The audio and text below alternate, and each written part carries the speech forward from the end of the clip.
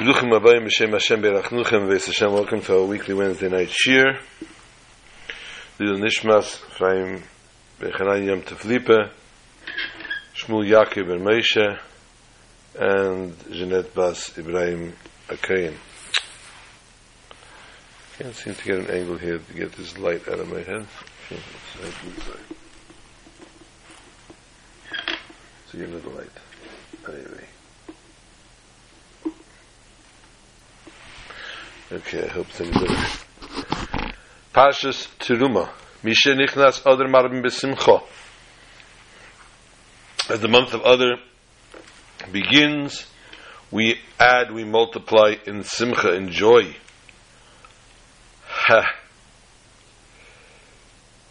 This coming week, Mitzvah. Hey, Adar Aleph, Adar Rishon. Here's the marks, the Shleishim of Rav Ephraim. Rav Chananya Yom Teflipe, the epitome of Simcha. And it's interesting to note that the Gemara tells us, Kishem, just as if, just like, Shenichnas Ov Memaiten B'Simcha, that when Ov begins we minimize in Simcha, same way also, Shenichnas Adar Marbim B'Simcha, when Adar comes in, we add in Simcha. We add in joy. What is the comparison? The comparison, we find a simple one, an interesting one actually. We've spoken many times, the day of Erev Rosh Chodesh Av is the happiest day of the year. That being because Mishenichnas Adar Marbim B'Simcha, it says when Adar starts, we start to add Simcha. It doesn't say what this year, what the amount is of adding. As a matter of fact, it's to keep adding. And the Torah, nobody tells us, nobody says, stop adding until way down the line when it comes to Mishenichnas Av.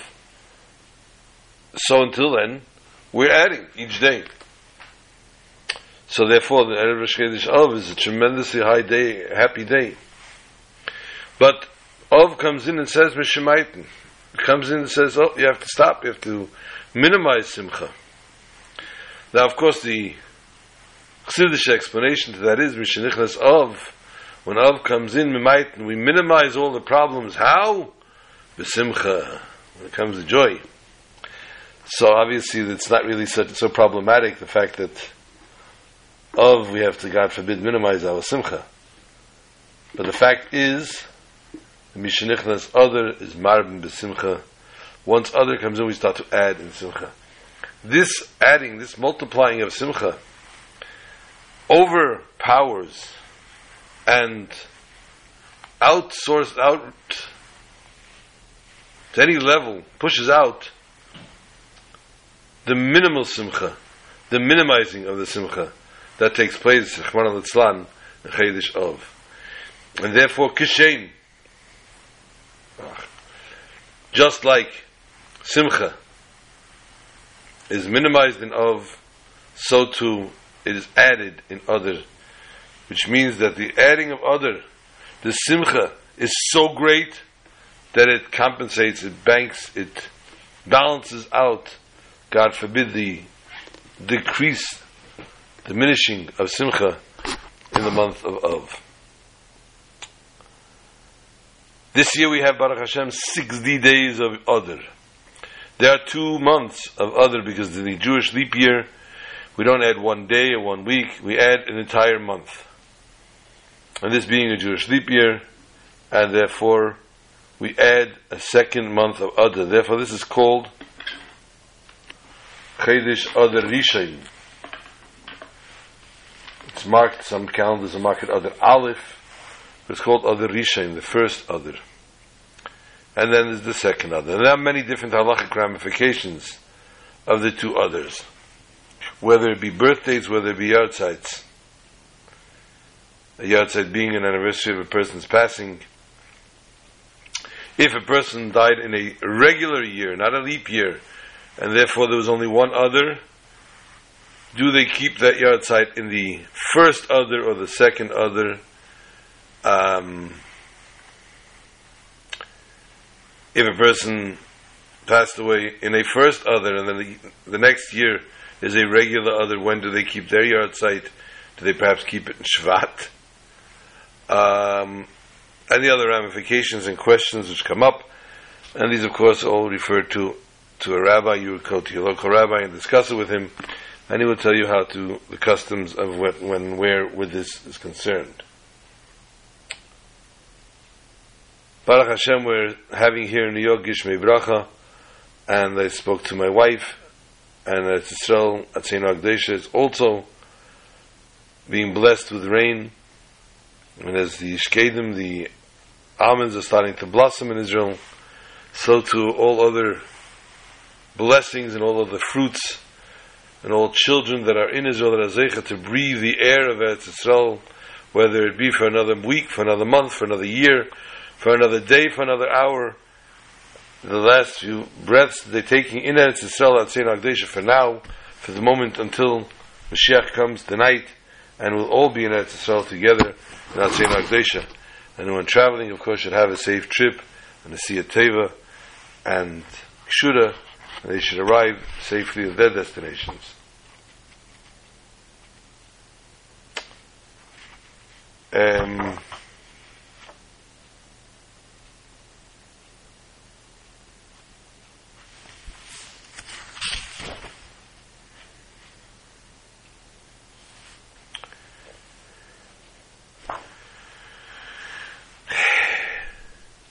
Let us go to Parshas Teruma. A very rich parsha, albeit short, Yachasid, but a very, very rich parsha. We now finished our 2 days of Rosh Chodesh, and of course Chodesh Adar has, of course, connection with Chodesh. Chodesh Adar has connection with Parshas Teruma, because Parshas Teruma is usually always read in Chodesh Adar. Let us see what Parshas Teruma is all about. Beginning with the V'yasel Migdash V'shachanti B'seicham, each and every person, each and every Jew is a Migdash Ma'at, is a small little temple, a minor temple. And we need to see to it to sanctify this temple. We need to see to it that we make holy this temple, and that we keep holy this temple. And there are many, many mitzvahs, whether it be Negalas in the morning, whether it be Krishma at night. The simplest Meida'ani, which we're going to discuss in Yetz Hashem today in this year, how the day starts with the Meida'ani and all these tefillahs culminate and grow and come up from, ultimately, the first Meida'ani throughout the rest of the tefillahs of the day.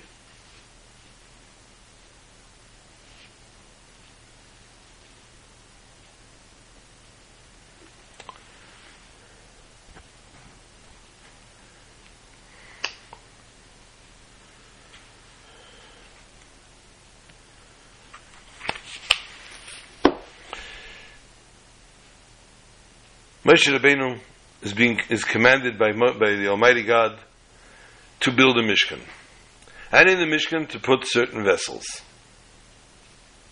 Okay. The instructions are simple enough, how to build and how to make.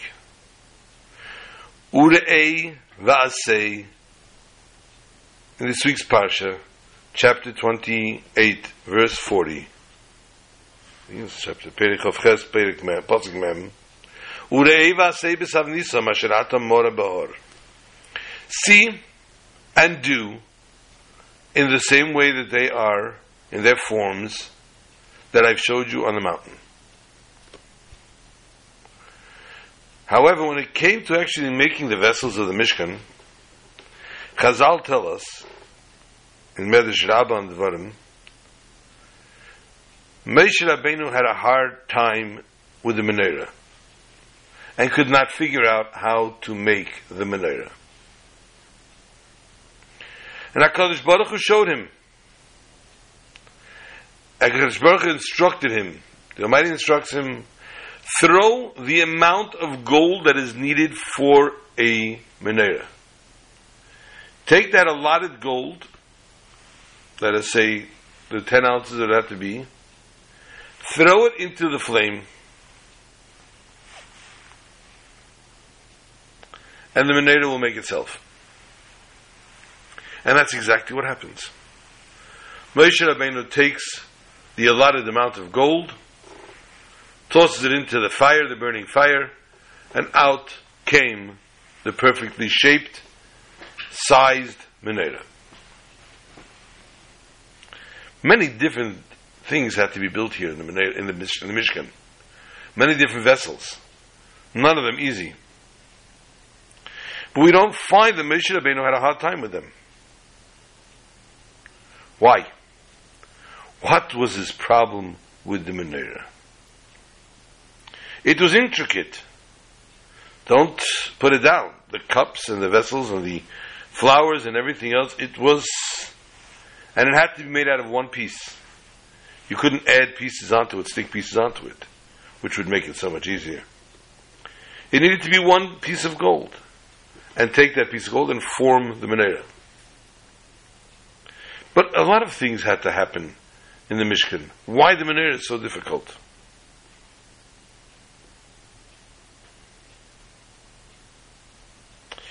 Let us see. Let us examine. We just said now the pasuk that says, Asher ata mor'eh bahor. You were shown on the mountain. So HaKadosh Baruch Hu showed Moshe a menorah. He showed him the model. Why couldn't he do it? It was a kunst to do it. It was a trick, but he was talented. He was intelligent.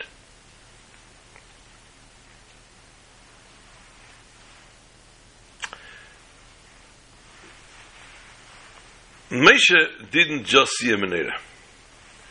He didn't just see a piece of gold formed in artisan fashion. He saw the intention of the menorah. He saw the reason for its existence.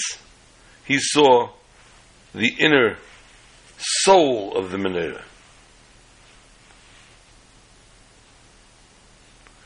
And therefore, he had a little issue here. The concept that physical items could be a dwelling place for God was a foreign thing to him in its own. A shulchan, a table, an aron, the ark, the menorah, the mizbeach, etc., the altar. What do these things have to do with the resting of the Almighty? The Shekhinah is going to rest on these physical, mundane things. Shlomo HaMelech asked the same question, actually.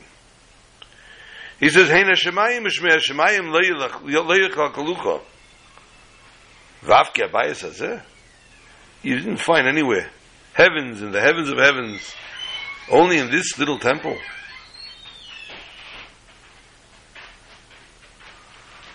So the Cheder, this needs to be made spiritually.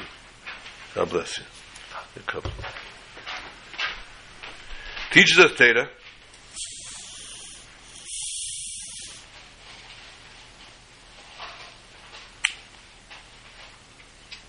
The learning of Torah. Thank you. The prayers. The person prays with intention.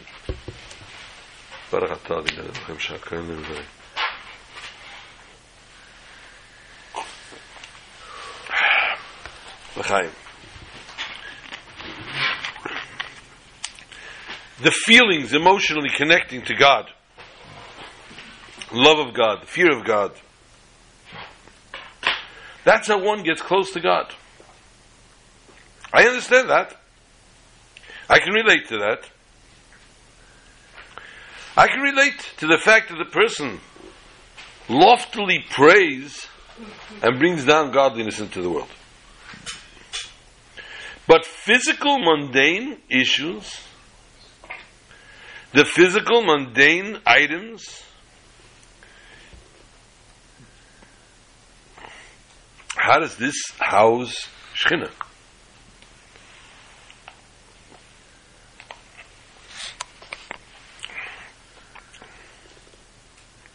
Where does it come?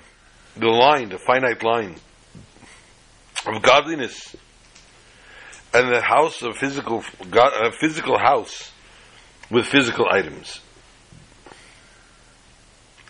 This is what Moshe could not decipher. But the item that got his gut the most was the Menorah. Why the Menorah? More than anything else. The Menorah was not needed to illuminate the Mishkan. The Menorah, the candelabra that was lit within the Mishkan, was not there in order to bring light there into the Mishkan. The Mishkan had its own light, its own source. What was the Menorah for? It was Eidus L'Boy Elam Shashchina Sheira B'Yisrael. If you keep in score at home, it's Gemara Masechta Shabbos, Chav Beis Amid Beis, talking about my Chanukah. The Menorah was testimony to the world. It illuminated the entire world. Testimony to the fact that God is in this world. In that case, if everyone saw that the Shekhinah rested here through this Menorah, this is what Moshe wanted to know. What did this Menorah have that brought about such beautiful, such intricate, and such a lesson to the world?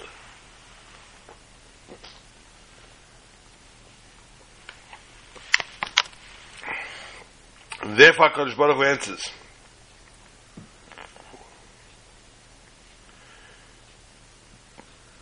it's not something that you can physically do, that you, the human being, can do. It comes from godliness. Only godliness can actually do this. The godliness which is known as Ein Sof. The Ein Sof of the Creator. Where there is no boundaries by God.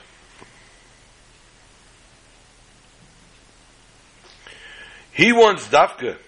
He wants especially this Menorah of gold should reveal His holiness throughout the world, and that's why He did it.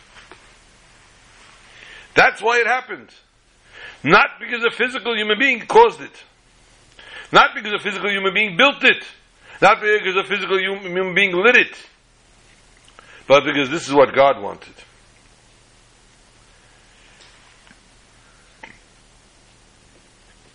Therefore God told him, throw the gold into the fire. And the Menorah will form itself.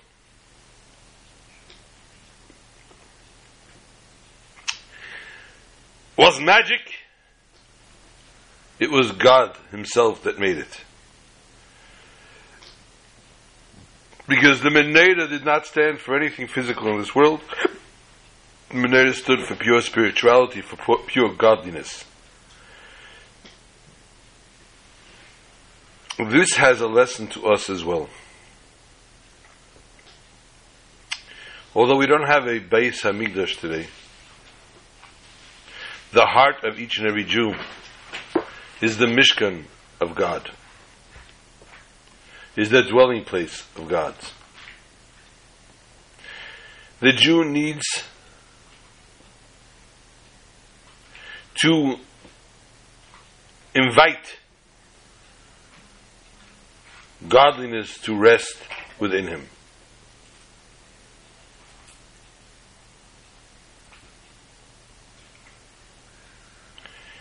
Within his soul, and with everything that he does or touches, or he owns or touches.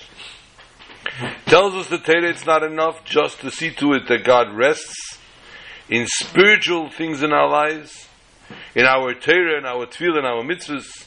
That's not sufficient.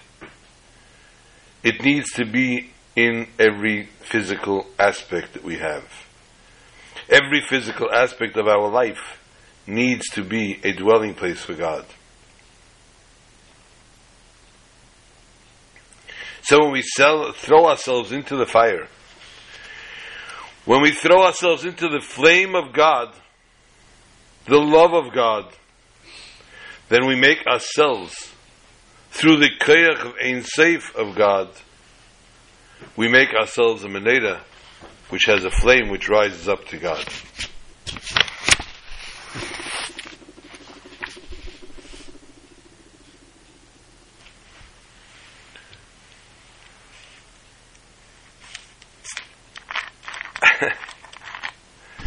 God has many ways, many harbi shluchim lamakim. Way back in 1977, 78, we were a group of boys, 10 boys in Caracas, Venezuela.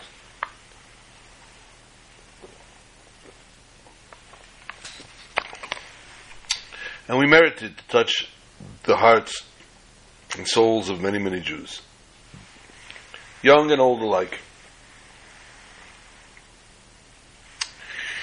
One of the Bakrim of our group made a connection with a boy, a young boy, made a very strong connection, and he took the boy out of the local schooling and sent him off to Eretz Yisrael to study in the yeshiva. He was a bright boy and did very well. He excelled there. Different problems unfortunately arose. The Sultan didn't like what he saw probably, and the boy unfortunately left yeshiva and left everything behind. Fast forward about 39 to 40 years. This Bacher, Baruch Hashem, married now, father or grandfather of grandchildren, lives on the other end of the world in Australia. And he deals, I believe, in electronics, and therefore his business finds him in Hong Kong often. On one business trip in Hong Kong, he was there for a Shabbos. And this young man comes over to him in a kapota, dressed, looking like a regular Lubavitcher young man. Says shalom. He says shalom.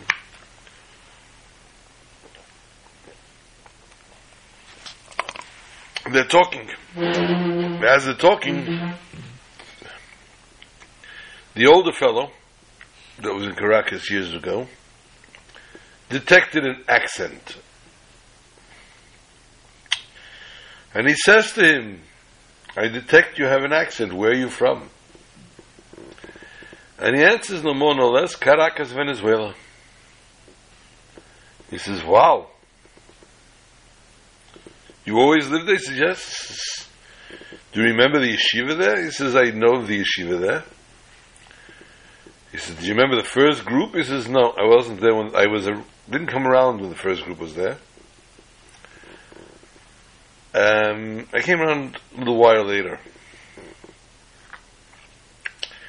He says, I want to tell you my story.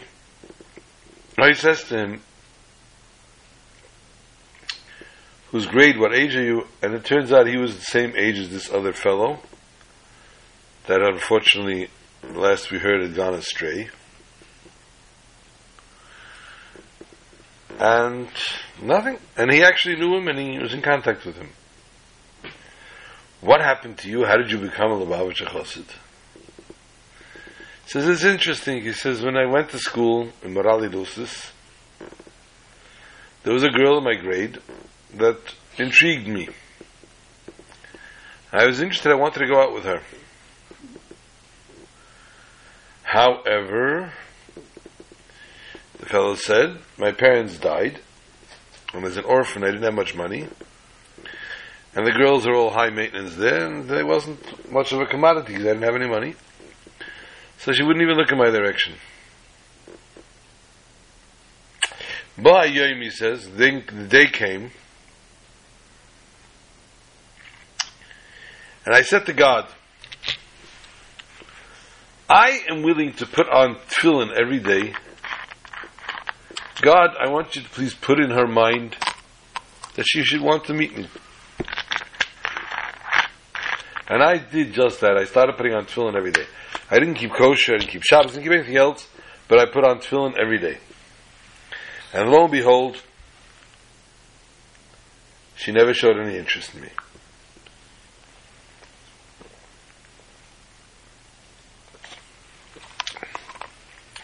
We graduated high school. And she ended up in my class in university. She was in my class and she remembered me from high school and everything else, and we started talking and we started dating and we got engaged to be married.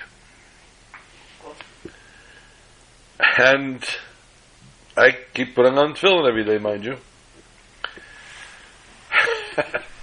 He says, and I go to yeshiva and we talk to the boys and everything about yeshiva, about learning, Torah, little mitzvahs, but nothing really connected. Had a connection a little bit with the boys, but nothing of spiritual, nothing great spiritual realm. My wedding was on a Sunday, and on Sunday night we had a flight to Israel. We were going to go for the honeymoon for 2 weeks to the Holy Land. So I was talking to one of the Bachrim, he says, in yeshiva, and I told him that I'm going to go to Israel right after the wedding. So the Bacha told me, what about Sheva Brachos? Sheva Brachot. She says, I don't know, we'll see. It's a chosn and a kala the whole week after the wedding, you have to have Sheva Brachot. Now I understand Hebrew a little bit. And he told me Sheva Brachot means 7 blessings. So my wife and I decided that this sounds like a beautiful thing. We arrive in Israel and we go straight to the Kotel HaMaravi, the Western Wall, Wailing Wall. And we see a nice Jew sitting there with a nice white beard flowing. And I walked over to him and I said to him, Shalom Aleichem. I just got married 2 nights ago. I'd like 7 blessings. The guy looked at me like I fell off the moon. So I was told, Chas and Kala have to get 7 blessings. We want 7 blessings. So the guy said, okay, and he blessed us with happiness and health and wealth, and it was beautiful. 7 blessings he gave us. And we said, we're going to keep this up all week long. Anytime we find somebody that looks like a nice Jew, we're going to ask them to give us 7 blessings. And that's what was going on. And we kept asking people, and they kept giving us 7 blessings. Our plan, our itinerary took us Friday night to Tzfas, up north, the holy city of Tzfas. And we came to the holy city of Tzfas, and the hotel was right next to Chabad, to Shul Chabad. So I said to my wife, the next morning I'm going to get up early, I'm going to go to the Shul. So listen, a little bit of Sanya. We know Chabad from Caracas, hold on. So I came into the Shul Shabbos morning, and there was a chassid sitting there, learning. And I walked over to him and I said to him, Rabbi, my wife's not here. I hope it still counts. I got married Sunday, and I want 7 blessings from you. And he says, huh?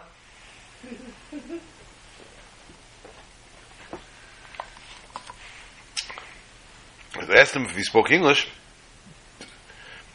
and I asked him the same question everybody else, and he looked at me like I had 5 eyes. He says, what are you talking about, young man? He says, I was told that the week after the wedding they have to get 7 blessings. Now this chassid, unlike all the other wonderful, beautiful Jews of Israel, realized exactly what was going on here. He realized we had just gotten married on Sunday, and this was our Shabbos Sheva Brachos. The deal is, meaning the custom is, that for the week after the chasana, the chas and kala come together every night, or day and night, whenever it is a meal that they get together 10 people, and they wash for the meal. And by the grace after meals, by benching, after benching, The Sheva Brachas, the same Sheva Brachas that was recited under the chuppah, recited for the Chas and Kala. That's what Sheva Brachas means, 7 blessings. Well, this Lubavitch young man understood it's Shabbos Sheva Brachas for this fellow. And he obviously has no clue what Sheva Brachas is. So he says to him, tell me, young man, where are you eating lunch today? So I have no plans. Okay, you're coming to me. We daven in an hour. Chabad, they start 10, some 10:30. And then after davening, you and your wife come to me to eat. I live in this building, this is my address. Come to this and this apartment. Okay. In the meantime, the young man, the chassan goes back to the hotel to tell his wife they're going for lunch somewhere. She should get ready and dressed. The Lubavitcher closed his sefer and ran home and started knocking on all the doors in his building. And he told everybody we're having a Chas and Kala for Sheva Brachas. And they knew exactly which apartment in the building was the biggest. And everybody pooled together. They brought all their pots and the pans. It's in the building, it's in Erev. And everybody brought all their food. And they set up the tables beautifully for everybody. All the families together. And the Chas and Kala come in. And everybody starts to sing and to dance. They were mortified. They had no idea what happened here, these guys. They thought this is... they had no idea what to think. Kitzur, they were sat down by a beautiful table, a special space. And the table was set as nice as it could be set on the last minute notice. They obviously probably did not have a large challah.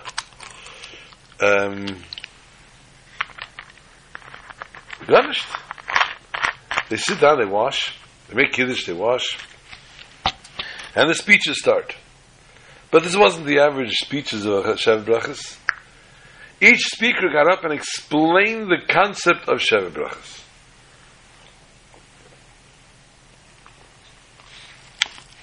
Explained to the Chas and Kala 7 blessings they had to get.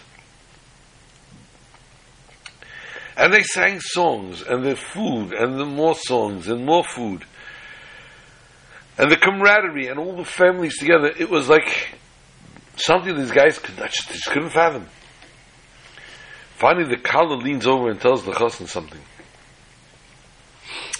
And he gets up, and he's crying practically. And he says, ladies and gentlemen, I want to tell you thank you, first of all, for inviting us for lunch. But more importantly, I'd like to tell you that I just spent the whole week making a total fool out of myself, or being made a fool out of by all these people. I didn't know what it meant. I asked people for 7 blessings, and they gave me 7 blessings. I come to Chabad, and they hear what I'm saying, and they don't let me ride the rope. They don't send me on a wild goose chase. They don't shake me off and say, okay, here's 7 blessings. They make a Sheva Brachas. They make a 7 blessings the way it's supposed to be done. My wife and I are touched to the core. And we see now this is what true Judaism is. And therefore, Rabbi Say, my wife and I have decided we are going to start undertaking from today on to become full-fledged frum Jews. Whatever it takes to learn what to do, we will learn. And this is who we are now, and this is who we are now going to become. We're going to become Hasidim of Chabad, like all of everybody here, because we see that this is true family and camaraderie. He says, and the story, the rest is history. I'm standing here before you. This is my kapota, and I daven in Chabad, and I learn Chassidus, and I daven with a minyan 3 times a day, and house is 100%, etc.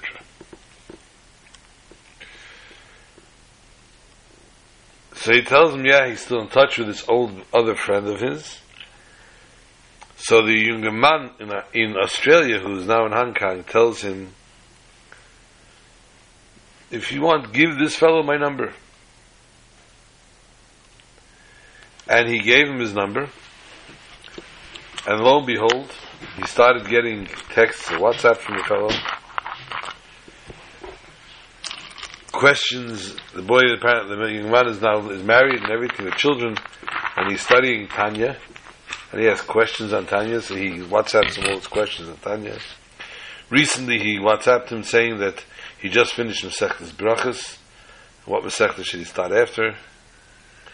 So this fellow that had gone astray found his way back to this original Bacha through the fellow of the Sheva Brachas in Hong Kong.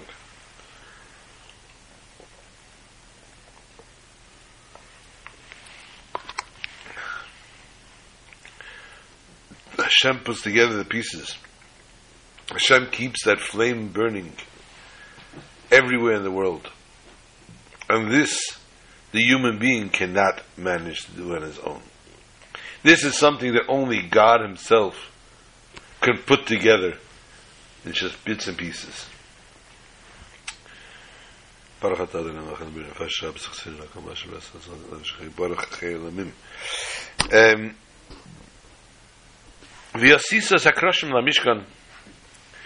had to make kroshim, the beams for the Mishkan. As Pashas Truma is discussing, as we said, the different parts of the Mishkan. What were they made out of? Atzei shitim eimdim. They were made out of wood, archaea wood. Acacia wood. Acacia wood.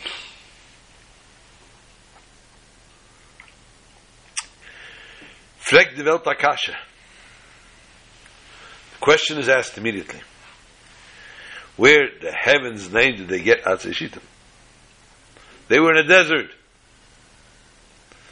So big pieces. Eser ames, Erech HaKeresh, 10 ames. Ama v'chetzi, Ama Reichiv HaKeresh. It's big stuff. Where did it come from? Rashi asks this question because it obviously bothers the Mechamesh Mikra. And he brings an answer, but Rashi doesn't have the answer on his own. He quotes a Medrash, and he says, Medrash Tanachuma tells us, Yaakov Avinu tzipa b'ruach HaKedesh hasidim Yisrael levina his mishkan b'midbar. Yaakov Avinu had the Spirit of the Holy Spirit rest upon him, and he knew that the Jews ultimately would build a tabernacle in the desert. So what did he do before he came down to Egypt? Vehevi arozim lemitzrayim v'notam. He brought these trees, these cedar trees, to Egypt with him and planted them. V'tziva levanav l'itlam imahem kishiyatzim mitzrayim, and told the children, when you leave Egypt, you take them with you. Beautiful. And we see the same thing in Parashat Vayakel, where it talks about the actual Mishkan being built. Torah says that the Atzei Shitim that they brought, where did they find them from? These were trees that they took with them from Mitzrayim.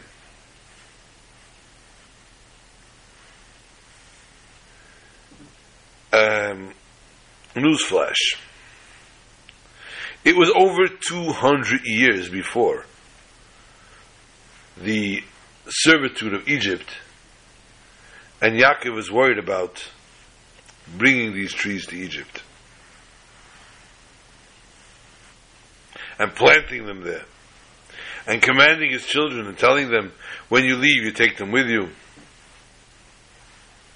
so that you can use them for the Mishkan. This brings up major questions here. Because in the end, in the desert, they could have bought these trees. They could have had merchants coming by and bought them. Or they could have sent messengers to some forests and bring it. What gives with Yaakov Avinu? What's this whole story about?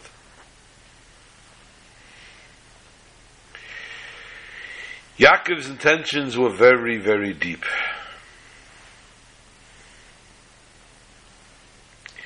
He wanted to give consolation to his children. He wanted to console them. He wanted to give them peace of mind. And therefore,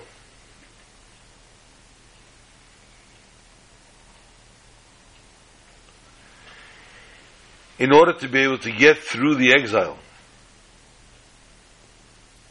it wasn't enough hearing from HaKadosh Baruch Hu, Anecha Elcha Gam Olei, I will take you up.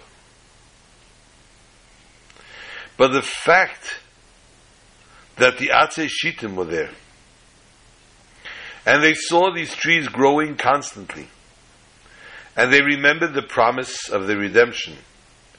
They remembered about the building of the Mishkan. And this, therefore, seeing the Atzei Shittim gave them the strength. And there's another thing to this.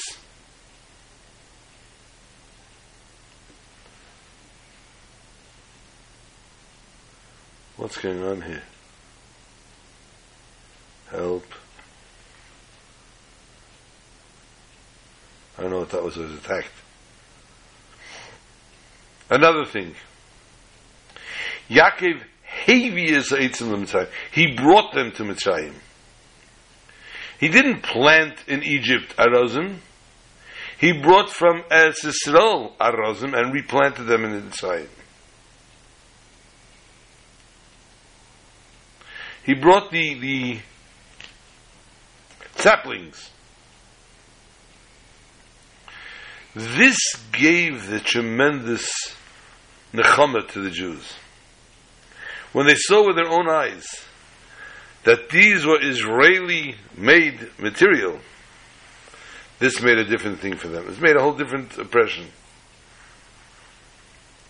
Because they knew now that there is an Eretz Yisrael, there is a holy land from which they will be redeemed from this exile and taken to that one.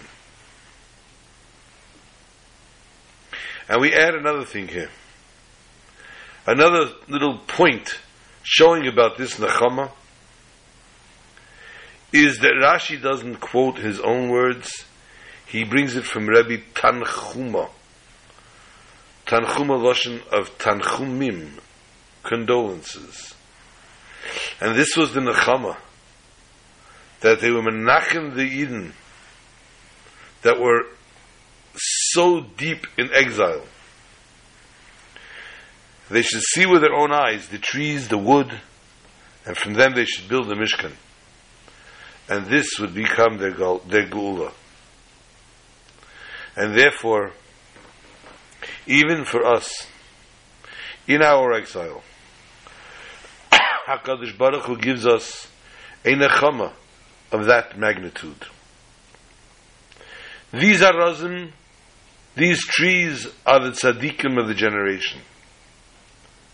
It says, Tzaddik katomor yifrach ke'erez balvonoin yiske. These tzaddikim, these righteous people are higher than Golos. And they hold back. No one.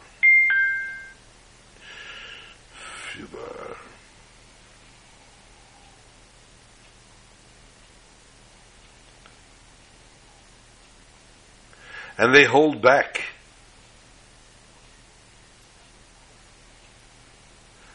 The Jews from, God forbid, sinking too deep into the exile. And they awaken their hearts to redemption. And with the strength of these tzaddikim, Am Yisrael merits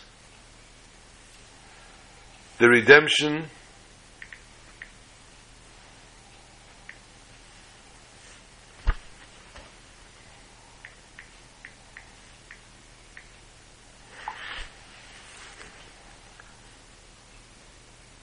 and they can bear the few moments that we have left in the exile until we merit to the Geula Mitzvah Shlema Yidei Mashiach Tzidkenu, Yavei V'Yigalenu Tekef Miyad Mamish.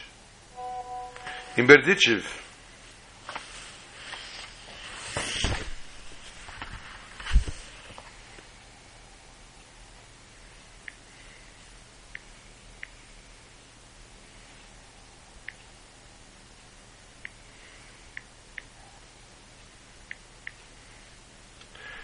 the Shamus was sent out, he was dispatched to find Reb Shlomo.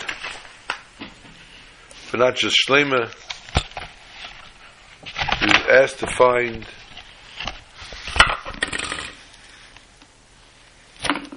Shlomo ben Yuta.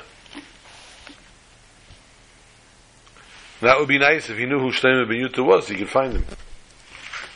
Unfortunately, he did not know who Shlomo ben Yuta was. And he walked the streets.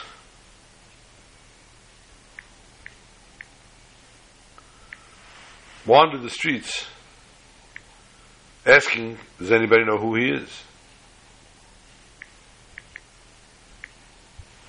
And nobody knew. Finally, one person says, oh, wait a minute, Shlomo ben Yuta, I don't know if his name is ben Yuta, I don't know if his mother's name is Yuta or not, but there is a Shlomo, an elderly Jew, that lives at the outskirts of the town. I'll tell you exactly how to get there.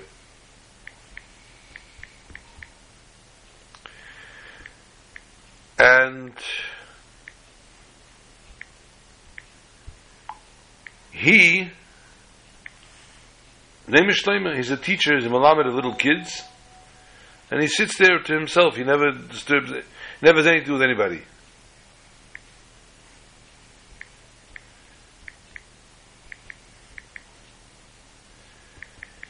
That might be him, and he shows them exactly how to get to him, and that's it.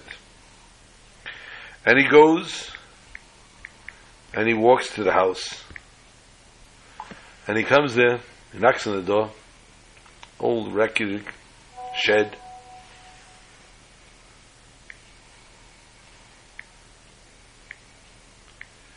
And he says,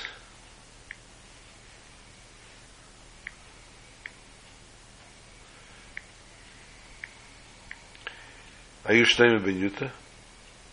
And he says, yes. And he says to him, the Berditchev would like to speak to you.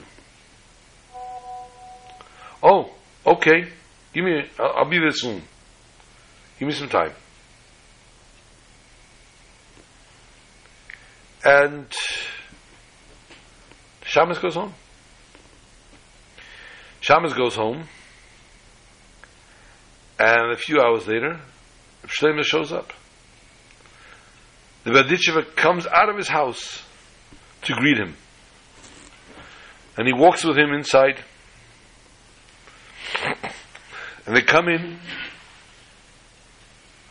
And they sit down, face to face. And they're staring at each other. They're not saying a word. Nothing. And after 2 hours, they stood up, they burst out laughing,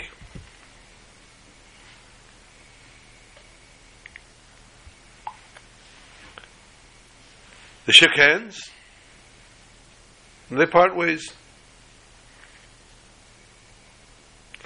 Shamish comes over to the Berditchev and says, Rebbe, if you don't mind me asking,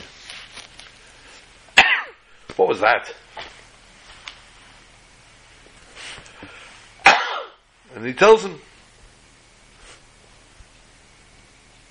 I heard in Shemayim that there was a terrible decree about to be put on the Yidden, on our district. In the Polish parliament, the Sejm,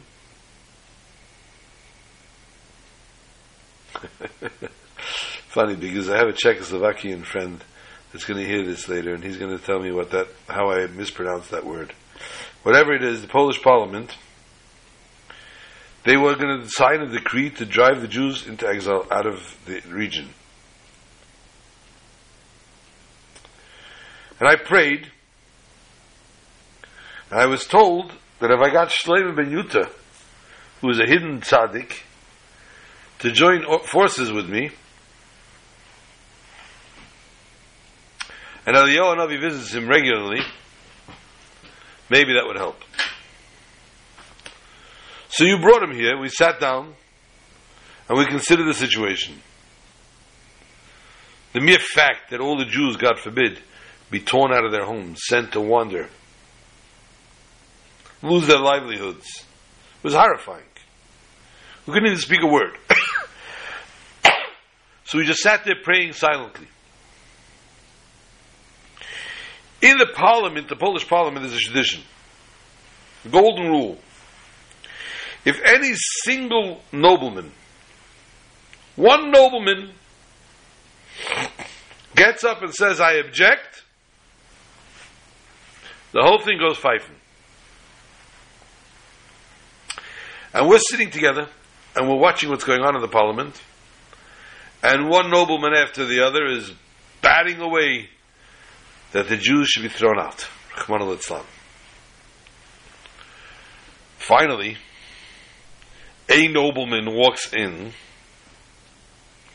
aka Eliyahu Hanavi, Elijah the prophet, dressed as a Polish nobleman, lifts up his hand and screams, I object! Huh? You object? Dead in the water. It's over. It's over. Needless to say, that was enough for us to laugh. What's funny was, the rest of the noblemen started fighting with each other. How did we even come up with this idea? What kind of damage it would have caused to our country? The poverty it would have made. Shiga. We had to laugh from that. So we laughed, and Reb Shlomo went home. The Shamus was well aware in that case that the Berditchever had one foot on the ground and one foot in heaven. He was always looking out for all these different decrees. Years after the Berditchever passed away, Nachman Chernobyl was going to start Kol Nidrei in his shul. He was about to start Kol Nidrei,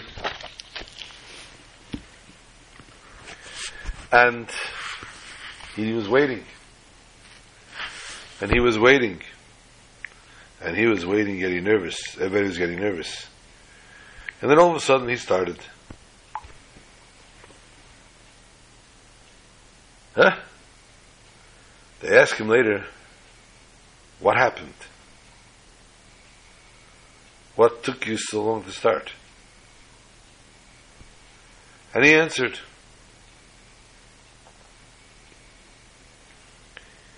he says,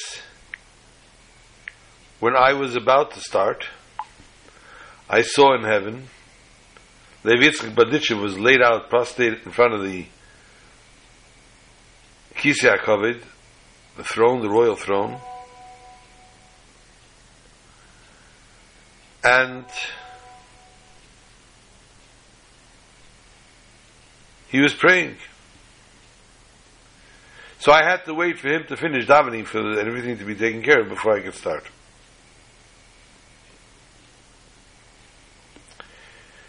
Let's just get one more point, although it's over after 10 o'clock on New York time, but the shir has been short because I started late. In the Badei HaOren, the staffs that were in the Oren, the sticks, the rods, were always in there. They were fixed inside. They could never be taken out, never be moved, so in case they had to travel, they were ready to travel.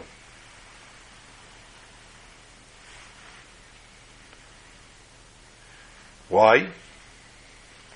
Because if, God forbid, it was not put in 100% right, they had to move, they had to transport, it could slip. But if it was set in properly and not movable, then it would be firmly in its place. Whenever they left, picked up, and went and traveled, it was always be in the right place. The fact that the Aron needed to be firmly, securely fastened is an important lesson to us. In this Aron, in this ark, there were the 10 Commandments.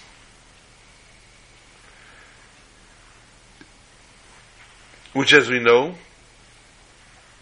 the luchos, the tablets of the 10 Commandments, comprise all 613 mitzvahs. Thus, this Aron, which housed the luchos, is a metaphor for Torah study, through which one's mind and heart become a home for the Torah's wisdom. To succeed in study of Torah, one requires intense concentration sometimes, most times. One needs to remove themselves entirely from outside distractions. And we see this from the Aron itself, the ark. It was hidden away in the Holy of Holies. And in this chamber, this chamber was only visited once a year by the Kohen Gadol himself. He was the only one that ever went in, and he only went in once a year. Nevertheless, the poles of the ark teach us that even when we are totally engrossed in the study of Torah, one must be readily mobile. Our immersion in Torah must be accompanied by the awareness and willingness to embark at any time, to any place, to do whatever it takes to bring a fellow Jew closer to God. So we're never too busy. We can never say, I'm studying now and I can't do this. Although the study of the children in Torah and Yeshiva cannot be disturbed, even for the construction of the temple, but if a person, an adult, is studying Torah, he may disturb his study of Torah if it involves helping a fellow Jew come closer to his Creator, to God. May we merit that there be no Jews far from our Father in heaven, far from God, and that we all understand and we all begin to learn how to make a tabernacle of our existence, a tabernacle of our spirituality to God, and a tabernacle for God in every mundane physical item that we ever have in contact with, that we ever come in contact with, and we make each thing a proper dwelling place for God, and we merit to go tonight to Yerushalayim HaKodesh to see the third temple, of which will be built by Mashiach Tzidkenu. Shabbat Shalom to all.